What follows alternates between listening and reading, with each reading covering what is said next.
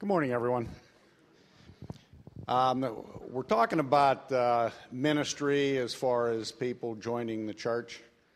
And with that, I wanted to share a blessing that my family has gotten here from the church.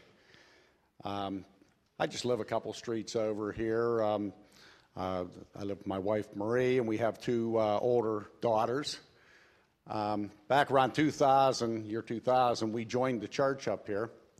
And I got into ushering and communion and things of that sort, of trying to get involved with the church. Back in 2005, let me go before that, my wife has a problem with migraines. So for any of you that get migraines, you know what that's all about. But back in 2005, we had a morning that Marie woke up with a migraine. And she took her medicine, went back to bed. She got up a little bit later. The migraine was gone, but as she tells me, after she takes that medicine, she has like a burnout, washed out feeling about her. Well, she wound out, she was out on the road. She was coming up Mount Nebo Road, and she wound up in a head-on collision.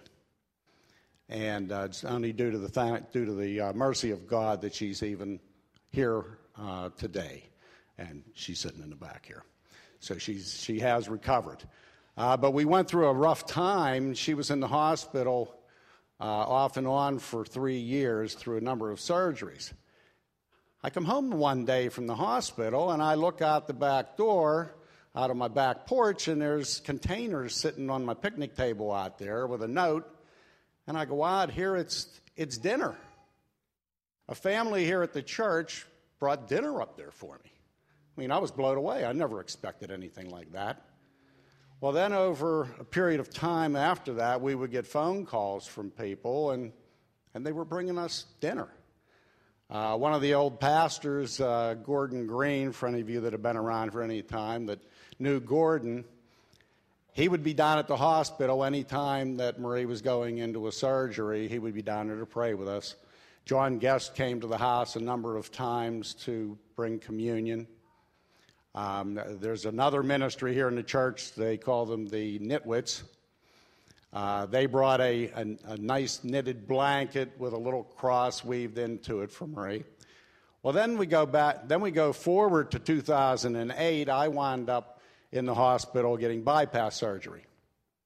Come home from the hospital. That day, we got a phone call. Dinner was being delivered again. We had dinner delivered probably 3 times a week for a month. There was one family that delivered food to us. It was 3 months. I was getting a dinner like every weekend, to the point that when she said that this would probably be the last one, I asked if she'd adopt me. But my whole point of this is, this church is just amazing. When you're in need, they're here, and it's the ministries that we have here. So as you go looking to go to these classes to decide whether you want to join this church, this isn't a matter of joining a church. This is joining a family, and they really are. And I appreciate everything they've done for me, and again, for all of those families that came. I don't even know who they all are. Thank you again. Thanks. Thanks, Jim.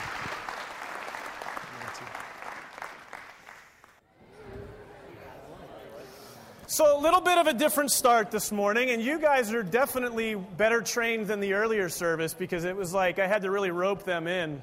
Stop loving on each other already. It's time to preach. Just kidding. So, hey, I just want to say we're very glad that you're here with us today. We're currently in a sermon series called Renew.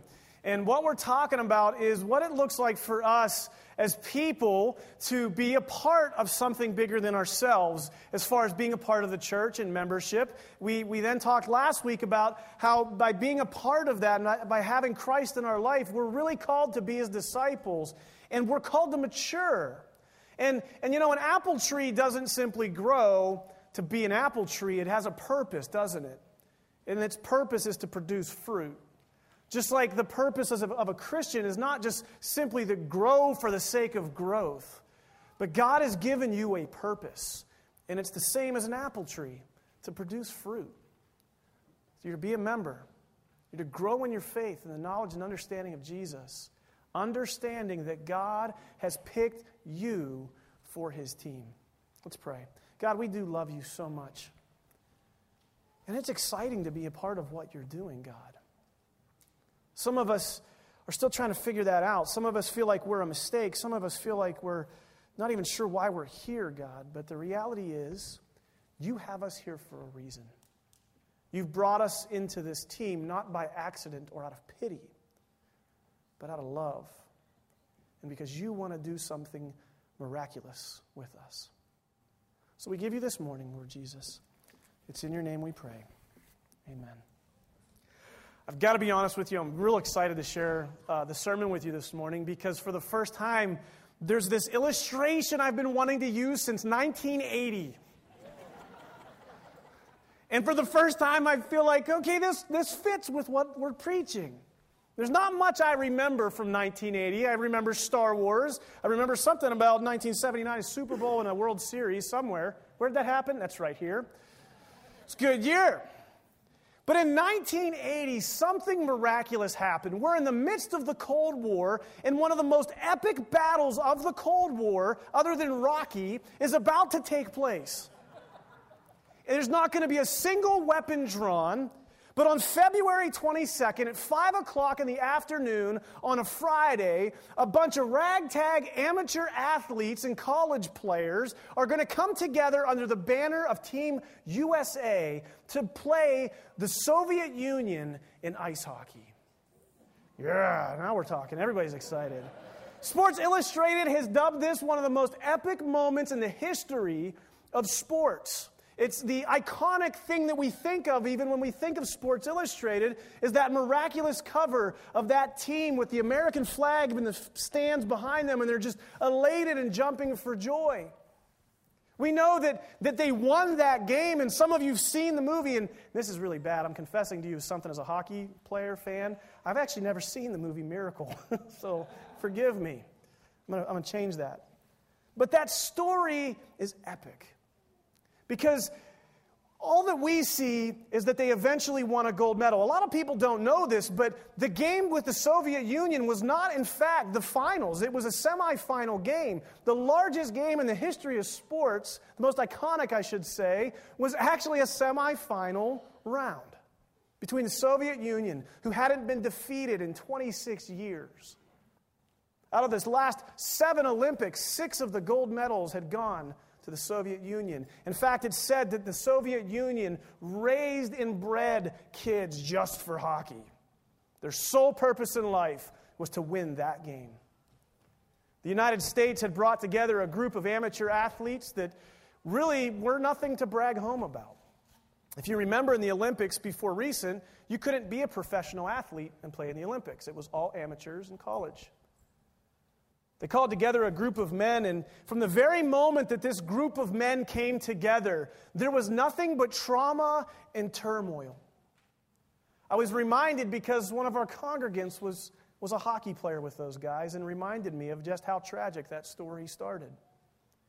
See, we know that the United States defeated the Soviet Union 4-3 in an incredible game, and Al Michaels' whole career really was spurred by those final moments of the game that some of you will even be able to quote with me. When 8 minutes left in the game, Mike Eruzione scores a goal, the United States goes ahead 4-3, and for the next 8 minutes, the entire world is on pins and needles as the balance of the Cold War sits on an ice hockey game. With 11 seconds to go in the game, you know what Al Michaels does. He makes this proclamation that I've got to read it because it's just that good. But Al Michaels is sitting there, he's announcing this game, and he asks this question that scarred itself, that burned itself in the minds of almost every American. With 11 seconds in the game, he says, "Do you believe in miracles?" 3, 2, 1. And he screams, yes. The place goes nuts. Victory. The United States goes on to beat Finland a couple days later, but that almost doesn't even matter, does it? Because in that moment, we won the Cold War. See, that team didn't start out that way at all. In fact, when the team was being picked, there was a goaltender who was supposed to be the most famous. I was reminded of this story this morning. I didn't share this earlier. He was the brother of famed goaltender John Van Beesbrook, and he was cut from the team and would kill himself. And so this team started out in turmoil. Each of the players showed up thinking that they were the hot shot in town. Each of them had their own agenda. Each of them thought they were the best player and that they could do whatever they wanted, and the other guys didn't matter. And so this team that was bound for destiny started out being a bunch of individualistic, arrogant men who did nothing but fight themselves. During practices, they would break out into brawls over old grudges that they had over college and university games. They would fight each other, and their coach, who was one of the most excellent coaches to ever live, Herb Brooks, simply would let them destroy and bite each other because they had to learn that the name on the back of their jersey was not as significant as the one on the front. And some of you have seen the movie, and I heard there's some fantastic clips that really just tell this story. But Herb Brooks would ask his players, "Who are you and where are you from?"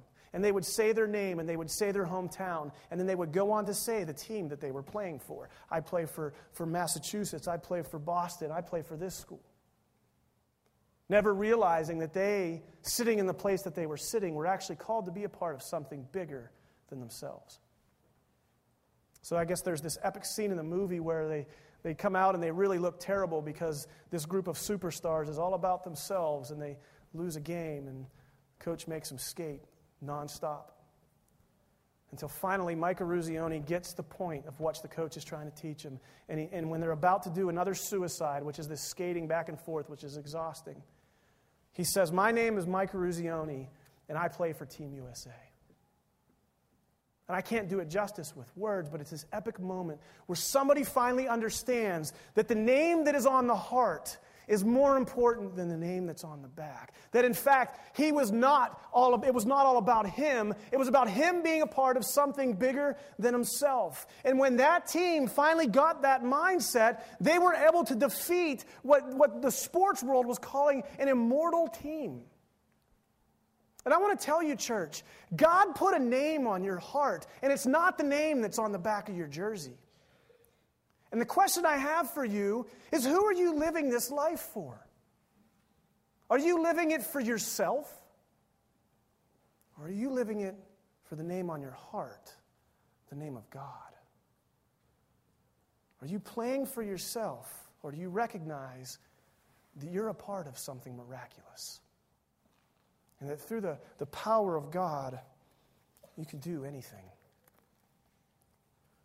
This is a summary of what Herb Brooks said to his team. I can't say what he said because I'd have to church it up quite a bit. So just trust me, okay?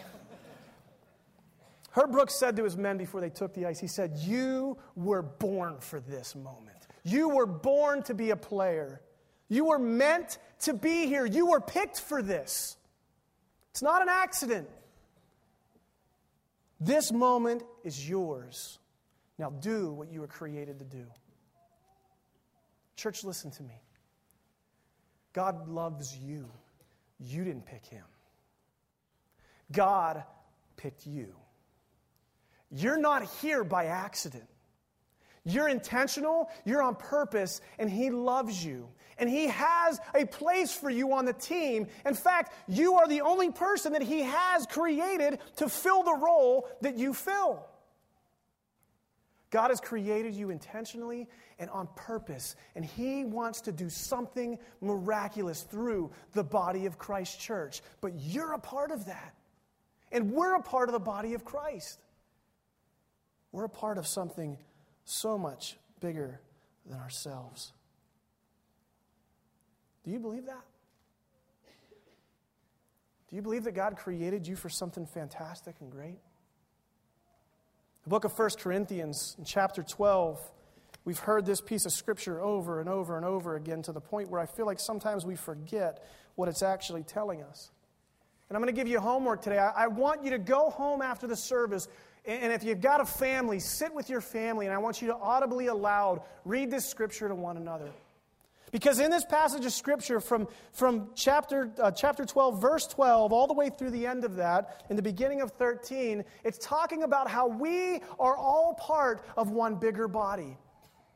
That some of us are gifted in different ways. Some of us are going to be teachers. Some of us are going to be preachers. Some of us are going to be sound people. Some of us are going to be musicians. Some of us are going to be, like Jim was sharing with us, maybe our gifts and talents aren't this and this, but we can cook some amazing food, and we don't need the glory for that. I love how he says, I don't even know who these people were. See, the point of Jim's story is he's now in charge of our ushers and our greeters and our guys that hand out bulletins and stuff, not because he feels obligated to God, but because he was blessed by the people of God who did what God called him to and served him. That's the point of him getting up there and saying what he said today. Was that through the service of God's people, he's now inspired to serve. Each of us has a part to play. And when you don't play that part, it's sad. Could you imagine if the goaltender for that Olympic team decided he wanted to be the center? And for those of you that don't know hockey, the center's the guy that skates in the middle. The goalie's the guy with the big pads. He's needed to be where he's at. Okay? Just like you're needed to be where you're at. You have a position to play in the body of Christ, in the body of God, in the body of the church. Don't try to be something you're not. 1 Corinthians 12 says this. It's summarized in verse 27. He says, now you are the body of Christ, and each of you is a part of it. Each and every one of you is a part of this body. You cannot be replaced. You bring in a unique flavor and a unique mindset that cannot be replaced. I wish I had more time because I'm just going to talk about it. I've got the mic. They can't shut it off now. C.S. Lewis talks about this deep concept of when he lost his friend, J.R.R. Tolkien. He said, when he died, a piece of me died, because now people will never know me by the way that he influenced me and the way he encouraged me. Just as God created each of you uniquely, and you bring a piece to this body that nobody else can bring. God made you irreplaceable, every single one of you. Do you know that? Sure, someone else can do something else, but nobody's going to be able to bring what God has designed for you to bring. He's created you intentionally, on purpose, as a part of the body. He's done it for a reason.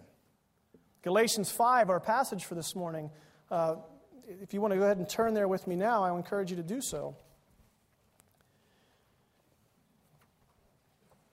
Paul's writing to these churches because there's these people called the Judaizers. They're going around and telling people that they're not truly free, that they still have to adhere to old ways. And so he's writing this letter to say, look, folks, when Christ died on the cross, he paid it all. You're no longer a slave to the old laws. You're no longer a slave to sin. You are set free.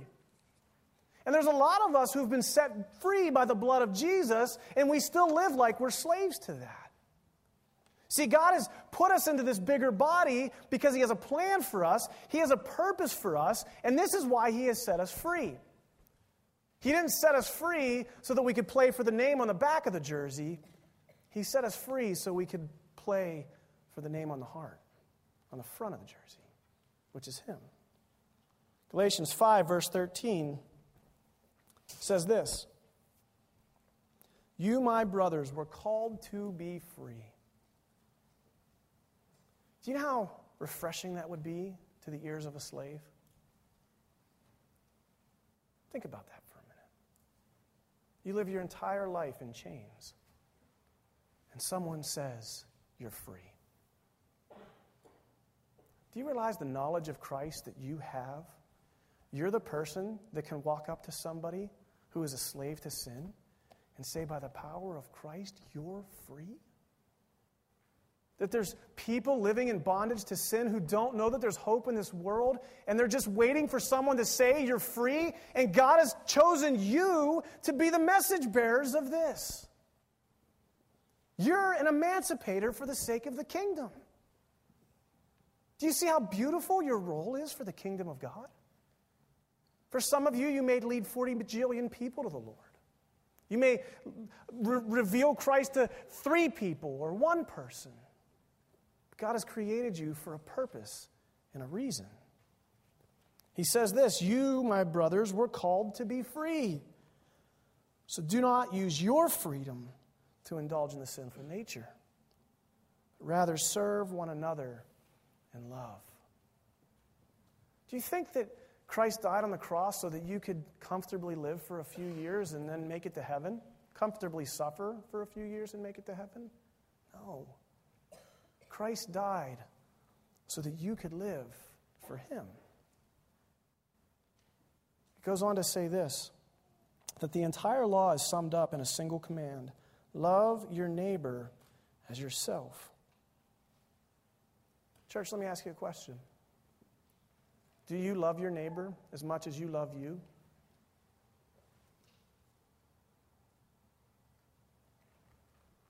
Do you love your family members as much as you love the name on the back?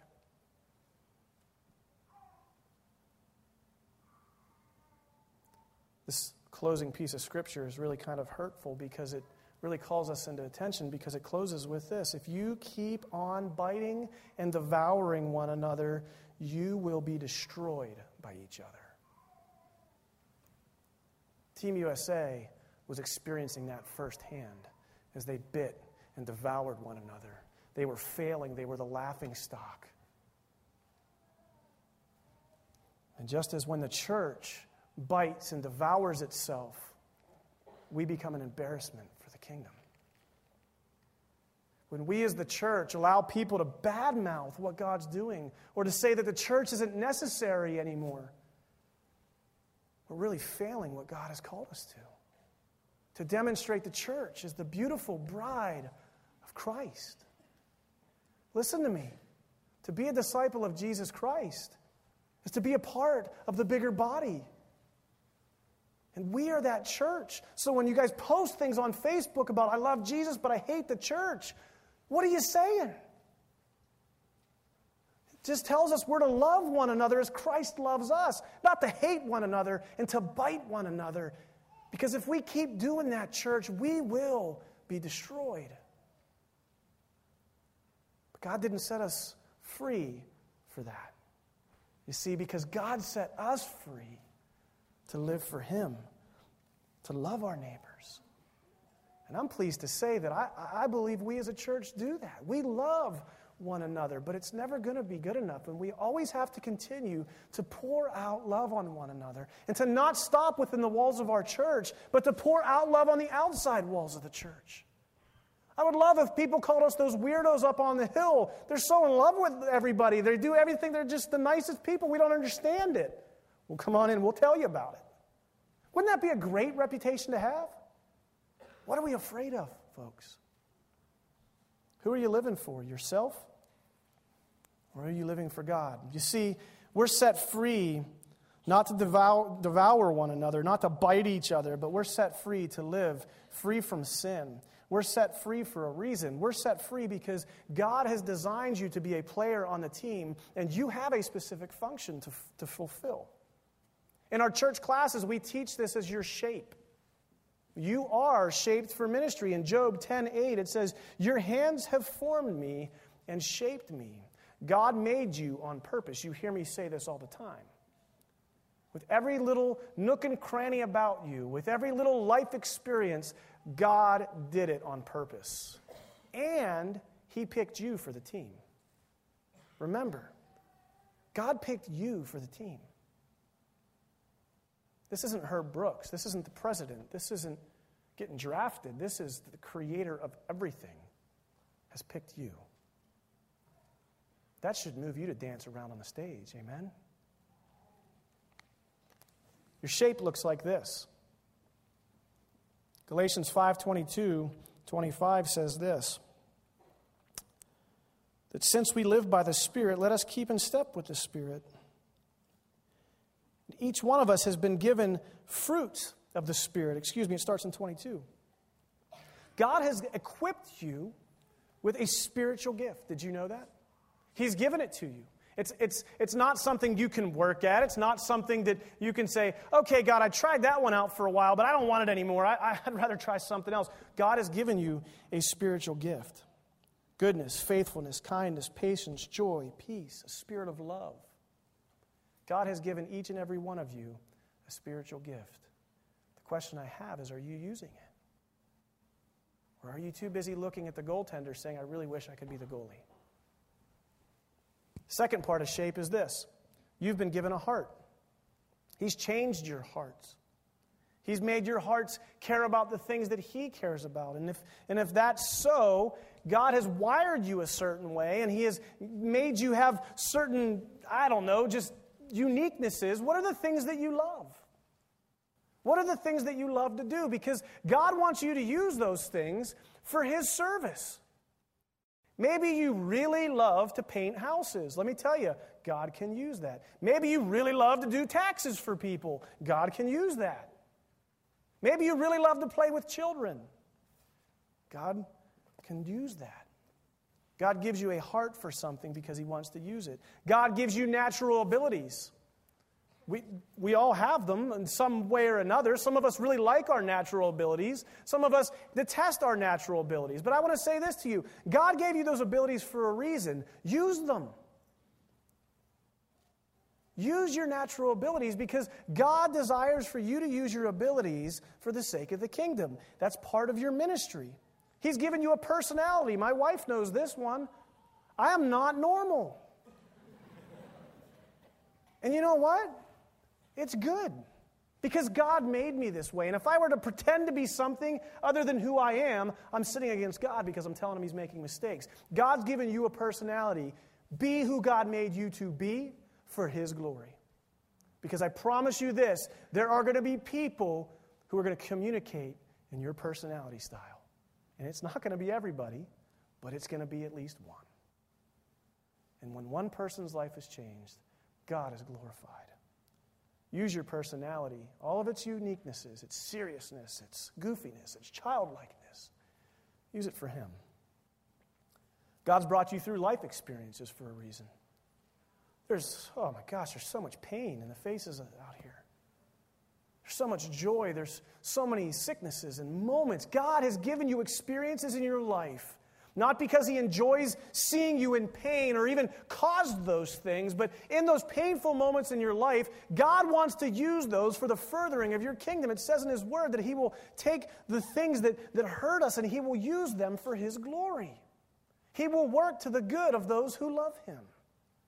And sometimes when we go through painful or embarrassing moments, they may hurt like crazy in that moment. But I promise you this, God will use that, even if it means your death.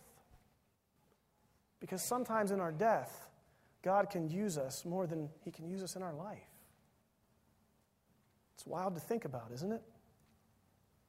But we should be able to trust Him and know that the experiences that we are going through, He will use for His glory. And for some of us, that's a lot lighter statement than for others. Amen? Success is not winning a gold medal. Success is not having the most money. But success is doing what God made you to do. And He shaped you for ministry. He shaped you to be an emancipator. And to do so and to serve one another in love.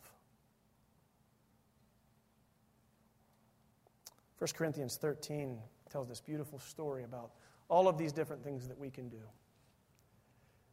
And it closes with this statement. It says, if you do this and you don't have love, you're just a resounding gong. If I don't do this in love, it's useless. As brothers and sisters in Christ, we are called to be a family, and we are called to love one another. Do you love one another? I hope so. Because I need people to love me, and I want to love you. It's not always easy for us to love one another. But we have to ask God to help us to do it. The way we do that is by imitating Christ. I love the way Herb Brooks gave a pep talk to his men, because he said this to them just as I think we as a church should listen to what he's saying in thinking of these passages. He said, you were born for this. Works, doesn't it? You're supposed to be here. God picked you for this team. You're intentionally made. Be what God made you to be. Remember, you're not an individual. You're part of something miraculous. You're part of something bigger than you. So go out there, church. Love one another. Serve one another. Because it's for this that God set us free. not to be individuals and to play for ourselves. Don't you want to be part of something miraculous? I know that I do. Let's pray. It's not accidental that anybody's in this room, God. You've brought everybody here on purpose to hear what it is that you want them to hear. And for some of us, that's simply to hear the message that we're loved.